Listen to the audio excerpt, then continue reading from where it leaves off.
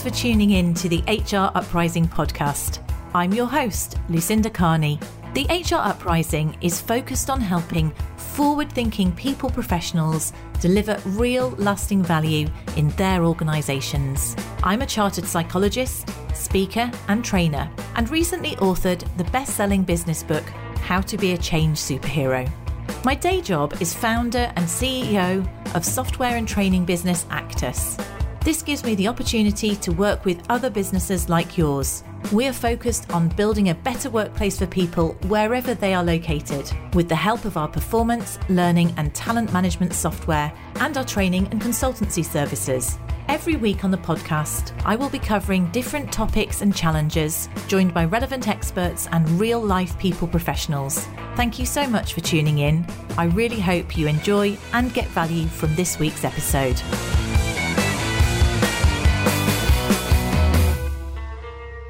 Hello and welcome to the HR Uprising podcast. So this week we're going to do a masterclass on building positive working relationships, and I'm really excited to have Yvonne Guerineau with me.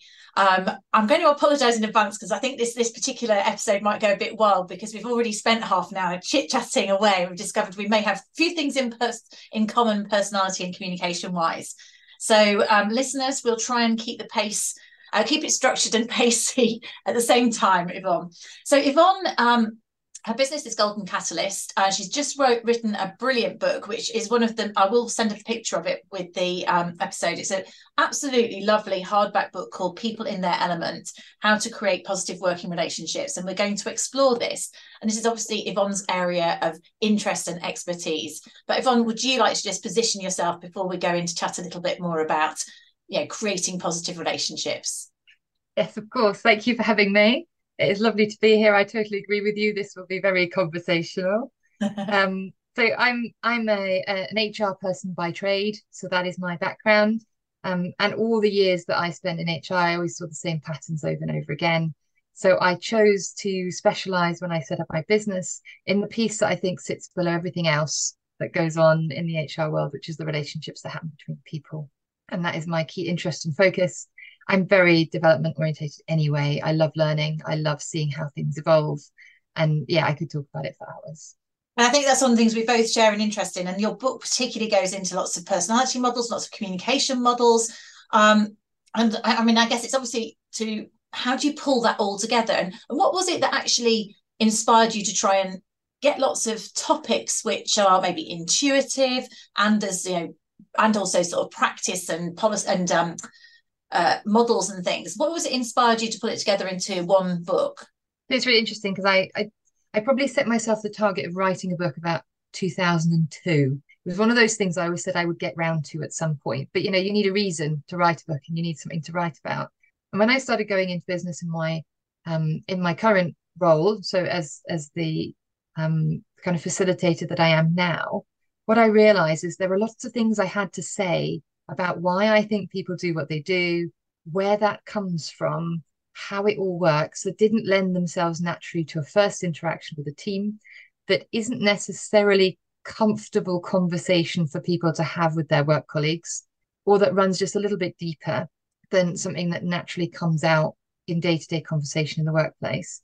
And what I did with the book is I tried to capture all the things that go through my mind that sit in the back of my head, that feed into why I do what I do and how I do it, to give people that kind of insight without feeling exposed and vulnerable when they're in a room with their colleagues, their peer group, their manager. So it kind of pulled together all the sort of thinking behind the workshops I run so that someone can take that away and do that for themselves and then apply that in the workplace without necessarily having to overshare or be overly vulnerable. So it's kind of it's a combination of many years of thinking of how I've put my pieces together in my own life and in my work, and kind of giving someone that kind of deeper access to what sits behind this kind of work. Does that answer your question? Yeah, in enough detail? I mean, I can see that I've got a view on where it might be aimed at the book, but who would you, I know your HR background, you work with managers and individuals in the workplace in terms of facilitating positive communication and positive relationships. Who would you aim the book at in terms of the readership? It's a really mixed bag. I think really the aim is for the manager who has a team who wants to think about what is going on here. how is it working? Why is it working like this? What am I not seeing? How can I change what I do to get a different result with people, to change the dynamics in the team that I have? What's interesting though is I'm getting a lot of interest from people who are not managers, who are wanting to do this exploration for themselves too. So maybe who are aspiring managers, or who just see that this is an area of interest to them, or that find relationships hard in general, who are now going out on their own to kind of Yeah. look at how they can develop. And I would agree with that. And one of the things it strikes me that if you were maybe a coach or maybe a manager, you're setting out as a coach, because we had a conversation before we came on the podcast, didn't we, about almost how we feel quite intuitive when we're working with people, whether you're facilitating a group or work coaching an individual. There's a level of intuition that makes you think, well, this model will be relevant, or if I give them this analogy, that's going to be helpful. And actually, the intuition probably is years of experience where you realize that this fits or works there. And I think that's something that you've brought into the book, is almost going, this model is going to help you in this circumstance. So you could almost accelerate somebody's ability to be an effective coach or line manager, or understand themselves by the way you've designed the book, I think. Yeah, absolutely. I wanted it to be practical because I'm a practical person. And theories are great, but not if you don't know how to apply it in real life. And exactly like you said, in the way that I work, so much of it is intuitive. I'll tell this story, I'll mention this situation, I'll refer back to something I read 10 years ago that I keep going back to. And what the book does is it takes all these pieces and puts them together so that someone can go, oh, that's why she does that, or that's why someone might say Yeah. that. And it should help somebody to do that for themselves. And, I'm quite happy for people to borrow my stories. If somebody reads something in the book and thinks, oh, that's a really good analogy, I could use that, use it. That's what most facilitators and practitioners do. They use other people's models, other people's theories, lots of different stories that are collated over time, and they use it to help whatever situation they're working in. Yeah, this So helps. absolutely, people can borrow. I always like, I think stories and models for me, and I know some people don't like models, but they just give a framework.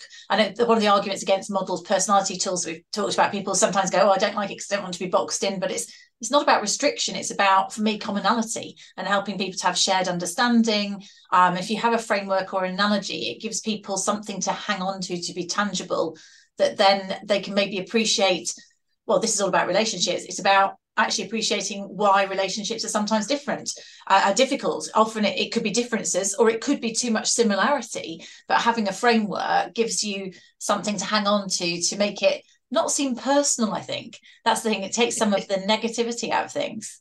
I love that you said that, because it's absolutely, if somebody says to me, oh, I don't want to be put in a box, I said, absolutely, I don't want you in a box either.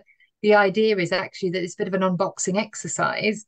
You see boxes and you look at which one is attractive to you, and you talk about how much time you spend in each box. You don't say, that's me, I'm a box. So what models and theories give me is the entry point into the conversation. It's not the end, it's the beginning. So when you come with a personality tool or you come with a theory, what you're saying is, well, here's one way to package the thing. Let's see what we can do with that. Let's see how it helps. And once we're done with that, we can always look at something else and see how that will help. In the same way that you don't go to a fitness instructor, learn one exercise and go, I'm done now. You do that exercise, and then as you build strength, you might do something else, or you might have to balance that with something different. It's the combination of the things. And like you said, with the being intuitive, with a lot more experience, what happens is you see what needs to happen next and which bit of which model comes into play much more easily. But for a less experienced manager, for a less experienced facilitator, that doesn't seem so obvious. Yeah. And therefore, you have to start with tools to give you that framework, that structure to get you going. With time, it evolves. Yeah, and you see how they work, and you see how people respond to them, and that gives you experience and real examples to how they work. I suppose drilling in, before I drill into some of the sort of just like some of the key points in the book, and obviously people can, we'll put a reference in the show notes as to where people can access your book. But just, do you want to explain, well, when we talked off camera, we said a bit about the book is in some way almost explaining what you do. And speaking as people who've both been in the facilitation, training, consultancy world, it's quite hard to explain what you do, I think, in when you're working with human relationships / communication. So do you want to position this? Because you're saying when I'm working, give an example of are the typical sort of activity that you might do where you would be sharing this sort of these skills and knowledge that we're talking about here? So if I was running a workshop with a team that were perhaps newly formed, so that maybe a new manager's turned up, maybe there's been a reshuffle in the organization, you know this from your change story, you know, people from different places have been brought together.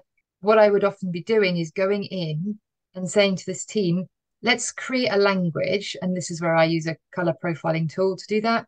Let's create a language that makes it really easy for us to talk to each other and get to know each other without anyone having to overshare. So what you might do is you might then say, here is a profiling tool. We'll all do the profile, but instead of saying you're this, you're that, what we would do is we would say, okay, well, this trait is here and that trait is there. And which one of these do I relate to? And why do I relate to it? And how does that show up at work? And it's perfectly okay then for someone in the room to go, well, I'm there sometimes, but actually I feel this one's okay too. And I say, well, that's fine, because you actually could be both and you actually can move between the two. So people are talking about who they are and how they like to do things. And at no point have we mentioned any of the day job.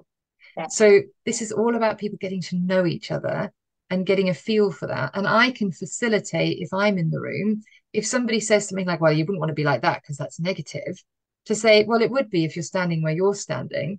But actually, if you're standing over here, that's a really good thing. So a lot of it's to do with perspective. And let's talk about why people see things differently. So I can facilitate some of the conversation that might come difficult to people.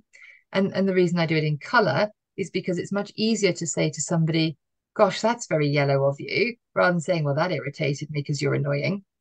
So it gives somebody the opportunity to say something when everybody knows what yellowness means without actually saying it in a confrontational or judgmental way. It's just a label on a behavior, not a label on a person. So it gives lots of flexibility. And all the workshop kind of activities that I run are all about people sharing to a level that they're comfortable to share. No one ever gets put on the spot. And often teams will really get into it. Once the door opens, most of us want to be seen and heard. And therefore, most people want the opportunity to show people who we are. Once that ball is rolling, often teams will start sharing all sorts of things. I mean, I've even had somebody in a room say, actually, I used to think you over there were a bully for many years because I didn't know this about you. And now I've changed my mind and I'm glad I did because my goodness, look at what's happened. Yeah. And other people in the room are kind of gasping, you know, sharp intake of breath. How could you call this person a bully? But they They're wouldn't like, no, even be offended probably if it was that colour profile type. They're just no, and actually the person in the room was like, you know, I'm so glad you mentioned that because I can see how you thought that, but I'm glad we're past it because actually that was in the past. It's not anymore. Yeah. And you know, that it creates all kinds of opportunities for people to share and talk. Absolutely. And that's essentially what my work is all about, getting people talking. And there are many colour profiles out there, aren't there? We were talking about that. So and any of these tools can be really valuable in giving a language. I think that's what you're saying, giving that terminology, giving people permission to explore differences. And then when you can go on from exploring and understanding differences, it helps you see where there may have been clashes in the past, but then you can get to synergies and you realize that actually you could work with someone who likes something different from you, who is different from you, is going to like doing things that you don't like doing and be better at it, and vice versa. Exactly. So, there's nothing better than somebody who wants to do all the stuff you'd rather not have.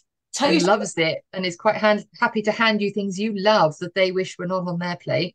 It's amazing what you can do. But if you see that person as a bit of a problem, it completely changes, of course, the way you behave. Whereas if you see it as an opportunity for collaboration, it's a completely different experience. And so that sort of, so you would facilitate something like that, and then that might lead into other things that you do. I mean, certainly I've used those at the start of management development programs. I think it's a really great way to start, gets you onto common ground, because you can layer other things onto it, whether it's how somebody manages people, how clear and direct they are, whether they're inclined to give recognition, or there's all sorts of things which would also link into people's personality types that you can tie back to that sort of profiling. Yeah, I mean, at the moment, all my work is relationship orientated. So it runs into things like how we trust each other, how effective we are in the way we communicate, how we can be more adapting to each other without changing who we are. So there's a lot of things that move on from there, and it depends on the team which way it goes, which is why in the book I refer to infinite possibilities, because it depends what turns up, what the issues are, what people want to deal with, what is most urgent. But yes, you can layer all sorts of things on top of that, all kinds of management development. So somebody could do a workshop with me and then actually say, look, we need more technical things and go off in another direction, and that's absolutely fine. But if they stay with me, generally the work then goes deeper and deeper into the interpersonal relationships in that team. Right. So you build more deeply into team building and things. Yeah. And I suppose, given that that's the area that you're working in, and have been for a number of years, and obviously prior to that you had you're in an HR role, I'm intrigued to see whether or not, and I don't know whether this might be pandemic related or not, do you see that there's a difference in the quality of people's relationships at work now? Would you say that, what proportion of people might have optimum personal relationships in the workplace in your experience now? It's really hard to say, isn't it? Because how do you measure that? Who do you ask? And would they even tell you the truth if you did ask them? I think the quality of the relationships maybe hasn't shifted. I think there's probably quite a lot of high quality relationships. I guess the question is, who with? Because if I've got a great relationship with you, and I know you've talked about it on other podcasts that you've done, the Gallup 12 survey that says, how engaged are people if you've got a great friend at work. That's a huge factor for your level of engagement and your desire to stay with an organization. Yeah. But that friend might not be in your peer group, and that friend might not be your boss, and that friend might not be your key stakeholder. And actually, if the important relationships are the ones that are tricky, that can be a massive mental load and disproportionately affect how happy you are and how well you perform in your job. So I guess even if somebody has got great working relationships and there's lots of that around, which I think there is, that's not to say that it's helping you with the ones that you need to be good or the ones that you want to be good. And I guess what I'm all about is saying, well, actually, let's find ways to make them all better, even a little bit, rather than just going, well, I've got some good ones and that's fine, that serves me.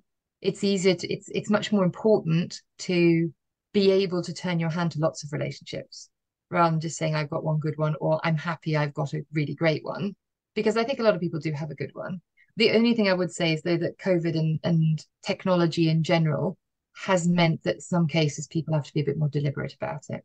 That was what I was going to ask you, actually. So whether or not there's a difference, I mean, I guess you still work with the people you work with, but you may not have the same face-to-face. Obviously, if you're working in a hybrid or you're not going to an office, then there may be fewer opportunities to interact.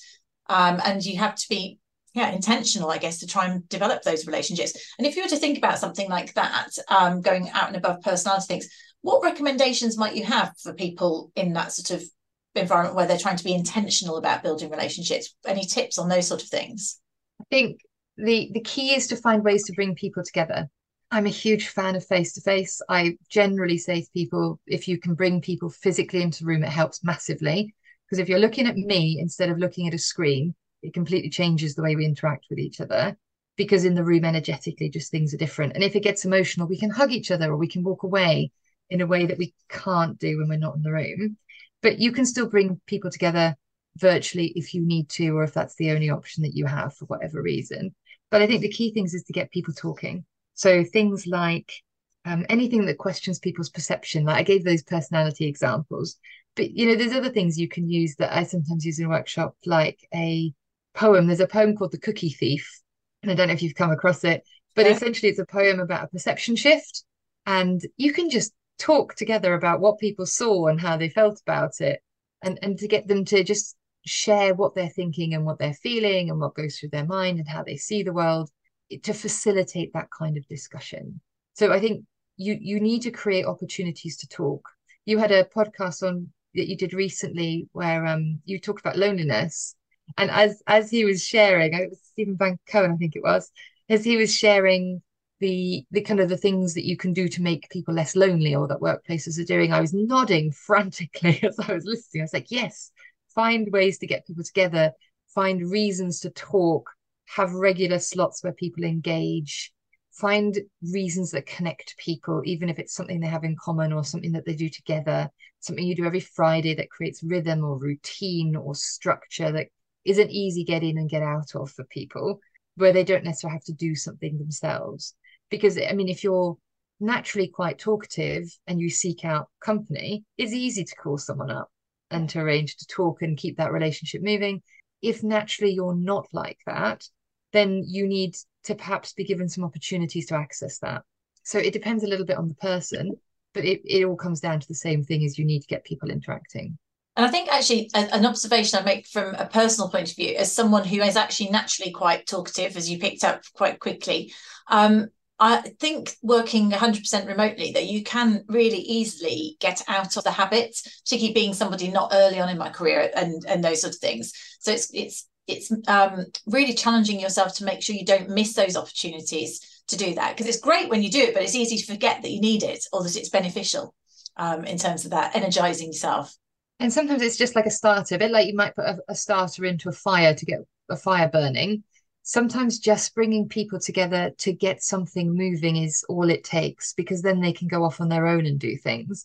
So bringing a team together for a workshop like I do, often I find out months later that they're still talking about that exercise that we did. And Yeah. it still comes up in the team meetings virtually, because once they're over that first hurdle of we've got a language, we've got some things to talk about, we can talk about that workshop. We'll always have that workshop to go back to. It's like the memory that we share that we can always refer back to. But it wasn't the pub or the escape room or Yeah. something else that was just for Yeah. fun, where maybe not everyone engaged or not everyone was there, but something that you have as a shared memory almost that you can refer back to. Yes, you're absolutely right. And I think that's where the colour tools come in really well compared to some of the ones that are a bit more complex, because people can just hang on to it and it's really easy to sort of to refer back to, and comes out of that terminology. So one of the things that you talk about, one thing that I picked up on within the book was this idea of using a growth mindset with regard to relationships rather than a fixed mindset. I'm assuming in terms of Carol Dweck's work. So I was just interested it wasn't an area that I'd thought about it in relation to personal relationships necessarily. And I wondered if you'd like to explain a little bit more what you meant by that. Yeah, it's really interesting because when I first read the book, and this is you're right, I was referring to Carol Dweck's mindset book.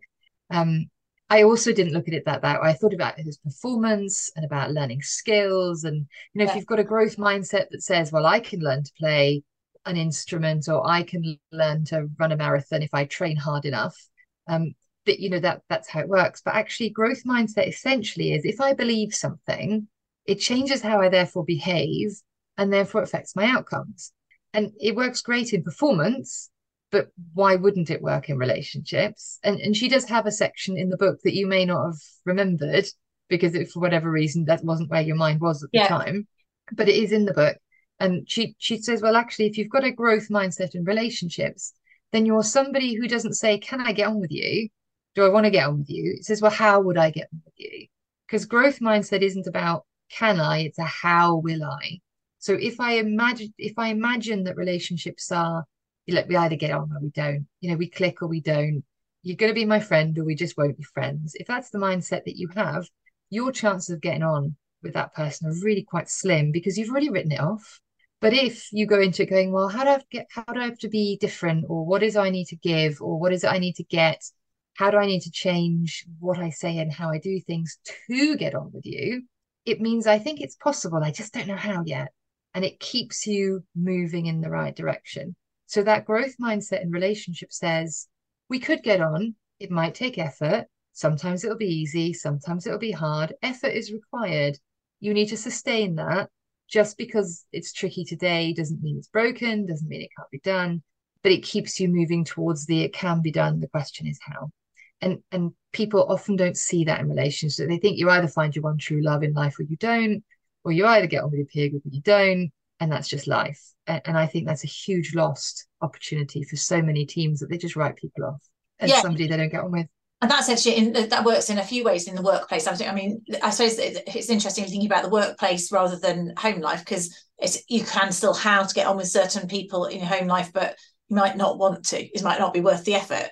But at work, it almost certainly is worth the effort. Being able to build strong working relationships is going to help everybody, help the organisation. And I think it also is about how we view people. When you think about things like talent management, then how can that person, or how can I use these skills? Everybody's got skills and talents, as opposed to having this view that that's how they are, and they could be a square peg in a round hole, but so we're not getting the best out of them. So it's having that mindset there in terms of the people that we manage and their potential as well, potentially.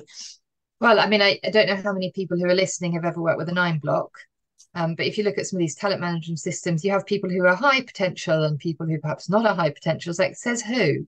Depends who's looking. Yeah. I've seen people move from a high potential corner of an iron block to the bottom left-hand corner and the other way round because their manager changed.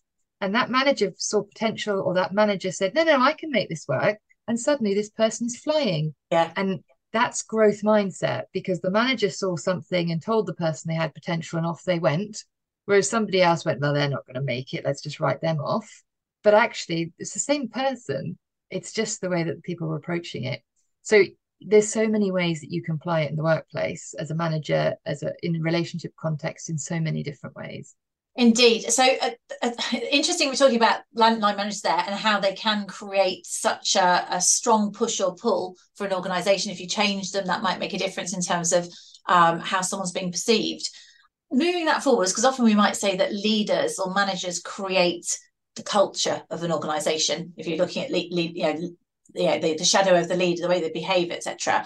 But you also talk about in the book about breaking away from cultural patterns. And I was really interested in the angle you talked about where teams have their own rules of culture that are not necessarily driven by the leadership. And you had a monkey case study, which I'll get you to explain about that. But I'm just thinking it's something quite practical. If you came in as a new leader into an organization and you can see that they've got their own rules of culture, that's quite hard to work out how you're going to this. And let's say they are not the way you want them to be.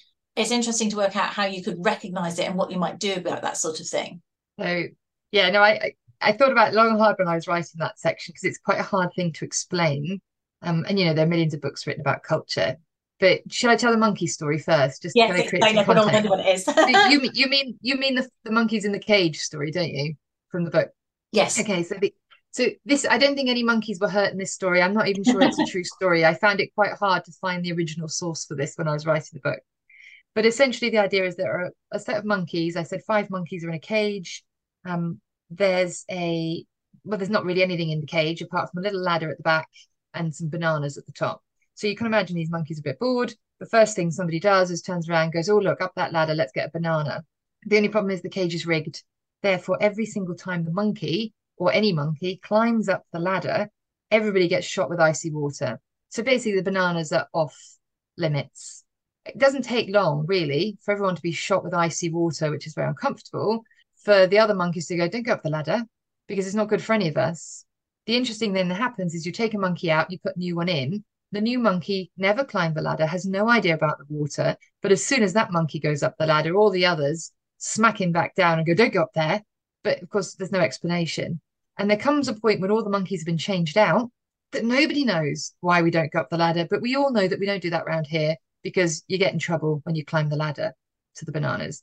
And that's what I mean, where when culture gets completely embedded to the point that nobody actually knows why we do this, because it goes so far back and we don't even remember where it originated.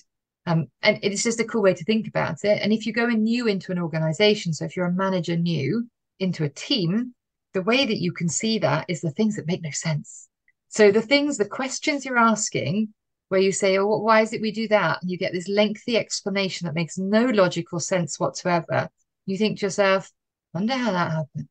Why do we do it in that order when nobody can really explain it? Or the explanation is so convoluted, it must be that somewhere on the turn, somebody got, shot with icy water or smacked off the ladder or something happened. Yeah. The other thing that you can look out for is the stories that are told in the business. So listen to the stories people tell, the things people remember in the management meetings. Oh, do you remember her? She did this. Oh, do you remember that project when this happened? You listen to how the story is told. What are the highlights? What are the lowlights? What did we learn? What does it sound like we took away from that story? Because that's often where some of these decisions got made. Because they're basically telling the story of the monkey who got knocked off the ladder. Yeah. And it's actually it's quite common, really, if you think about it, with that sort of thing with culture. I can definitely think of quite a few examples of where I came across it coming into an organisation. And the sort of thing that you've got to do it this way because, and it's not really that convincing. You say, well, why? That doesn't make sense. And most people won't challenge, even though they're not metaphorically being sprayed with icy water is more that people say, oh, you shouldn't do it. It's more about disapproval, isn't it? So it's quite challenging to rail against that sort of thing. It depends as well where the authority came from.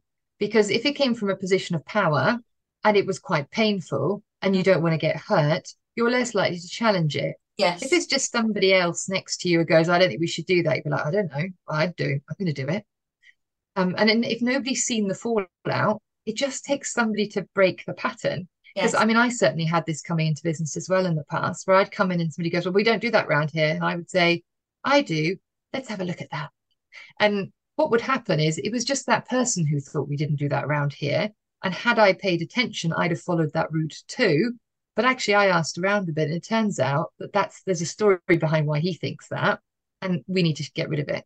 Yeah. There's no reason to hold on to that other than a bit of history and a bit of pain. And sometimes people need help with that pain.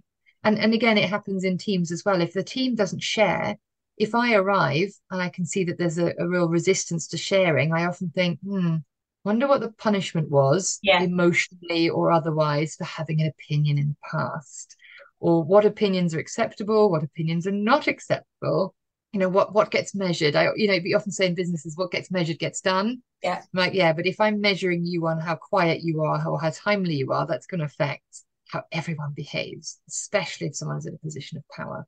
One And of it's the not necessarily the manager, is it? Because power could come from relationship to boss, very much so. or Some of the come power from family dynamics, or from how long I've been here, or which projects I was involved in, or status of some other kind. There's lots of types of power. yeah, just the grumpy person in the organisation. Those people have specific those sort of energy sappers. There's lots of people have negative power as much as anything else. And one of the Well, things, people build whole processes around how to get round so and so in the office, yes, as yeah, opposed to thinking we could just take that person on, couldn't we, and challenge them. They're like, well, we don't want to rock that boat. So what we'll do is we'll just build a whole process to suit this one person. And then the person leaves and the process is still crazy convoluted yeah. because it was designed around someone who's not there anymore. And that is, I'd say that's also where leadership should come in on management, not letting those sort of things that should be challenged overall. If you really have got that difficult person that's creating a whole culture around it. One of the things that I sort of work that occurred to me when I was line managing somebody is that we're sometimes guilty unintentionally of doing this to others. So you can have something where you've come in and all fresh faced and excited and said, I'm going to try and do this in this organization, and then you kind of had the metaphor of it not working for you, maybe because of the icy water equivalent, and it didn't work. Then you don't have to pass it on is one thing. So I do remember having had the experience of I don't know, trying to sell something and no one wanted to buy it at that point in time within an organization. And then a new person comes in who's all excited, suggests the very same thing, which you think, yeah, I thought that was a good idea, but it'll never work. Is maybe trying not to do, but it will never work, because actually in a different day with a different setup, a bit like your analogy about if a different manager can view someone as good or bad, it's been realizing that being open-minded, just because that idea didn't work a year ago doesn't mean it won't work now. And so not passing on the icy water, nonsense, that culture in terms of that is something I think worth thinking about from an individual manager point of view if we're managing others. But you see, what you've just done as well is this growth mindset thing again. Not it can't be done, but how would it be done? And it may well be we don't know the answer. It is a bit like if I'm struggling to get on with you and you're just not hearing me, and I'm trying to say something and I know it's not getting through to you. Yeah. It could be me, it could be the timing's wrong for you, it could be the context, there could be loads of things going on. We can either go, well, it's not going to work. We can go, okay, well, at this moment, with this person in this way, it doesn't work. That's not to say it can't be done. Then you just have to decide where you're going to put your energy. Yeah. And a bit like you said, the relationships that are worth working on, sometimes you have to put more energy in to get through that. And sometimes you just have to wait for people to catch you up. Yeah. So yes, it's all part of the same openness to finding another way. Yes, and still believing it's worth doing and still believing it's possible. So I get that's a great way of linking back to the growth mindset. So I suppose, as we predicted, we've been chatting for a while. If we were to bring this all together, Yvonne, if you were to maybe come up with your top tips, if you're a leader or manager and you come into a team and it's not really working at an optimum level, what would you share with the listeners in terms of top tips or key takeaways on this topic? I think the first one for me is around the mindset thing. You need to at least begin to get yourself in a position where you think it can be done. The question is how. So if you want excellent team relationships and you want good team dynamics, you have to believe it's possible. Then you are in the right market for finding something that works for you. It might take a bit of time to find something, and it might be a bit of trial and error, but you need to be at least open to the fact that it can be done. And that doesn't necessarily always mean that somebody has to go or somebody new has to come. You have to be willing to do that. I think also a lot of things that people have to bear in mind is that this is not a soft skill. You often get resistance in business to relationship building and teamwork. And you can just see the eye roll Yes. Of some people even The word hearing the soft podcast. skill, yeah. Yeah, I mean, the word fluffy might have crossed some people's mouths at some point, but it's not, it's a hard skill. And I say it's hard because it's hard. It's harder to do well. Therefore, it can't possibly soft and squidgy because it's difficult. Therefore, it's technically challenging, but it's also a basic human need. So human connection is a basic human need. And if you're in any way struggling to justify for yourself that this is in fact a hard skill and not something soft and fluffy, is to look at all the links that it has to performance and engagement and productivity and attendance and mental health and well-being and all the other things that are critical to successful business. And I think for a lot of people, this kind of it's hard because it's a hard skill is something that people need to get through. Very good. Very, very much. I was just linking into it's that investing in relationships. So my brain went then to, I was listening to one of these podcasts about why schools are falling down and all these other sort of things, the lack of investment. Actually, investing in relationships is you don't want to go anaerobic. It's about long-term healthy relationships, which is what makes work worth doing and, and fun and all those things, isn't it? And I guess, and then my final point would be that it only happens when people connect with each other. So you can have great systems, you can have great processes, you can have all these lovely things, but human connection happens between human beings. Yeah. One-to-one or collectively, but it has to be about people interacting with each other. There is no other formula. There's no sending them on some course. They have to physically look each other in the eyeball and talk to each other. And yes, it can be virtual if necessary, but I do find it quicker in a room, face to face. Yeah. Brilliant. Yvonne, if people want to connect with you or find you or look up your book, obviously we'll put links in the show notes at hruprising.com on this episode. But would you like to just tell people as well how they can get hold of you? Yeah, so the easiest way to get hold of me is through either the website or LinkedIn. So the website is goldencatalyst.co.uk. And on LinkedIn, you can find me as Yvonne Guerineau. Obviously, look me up as Golden Catalyst if the Guerineau spelling is a bit tricky. I'm also on Instagram and on Twitter, which isn't, of course, called Twitter anymore, as Evie is me. So YVI is me. So you can find me there as well. Brilliant. And if people are interested in just kind of keeping this running in the background, I have a monthly newsletter with ideas and suggestions of things you could be doing that I call my inner circle. And you can get to that from my website as well. Fabulous. Yvonne, it's been a pleasure to have you on the HR Uprising podcast. Thank you. I really hope you found this week's episode useful and enjoyable. If you did, perhaps you could recommend us to a friend or colleague, or give us a review on your platform of choice. It really helps new listeners to find us. Now you can access links to any of the information mentioned in this show via the website www.hruprising.com. Further free resources are also available at www.actus.co.uk. There you can also find out more about our software and training solutions. Finally, why not join our LinkedIn group, the HR Uprising, to share ideas and collaborate with other like-minded people professionals. Thank you for listening to the HR Uprising podcast.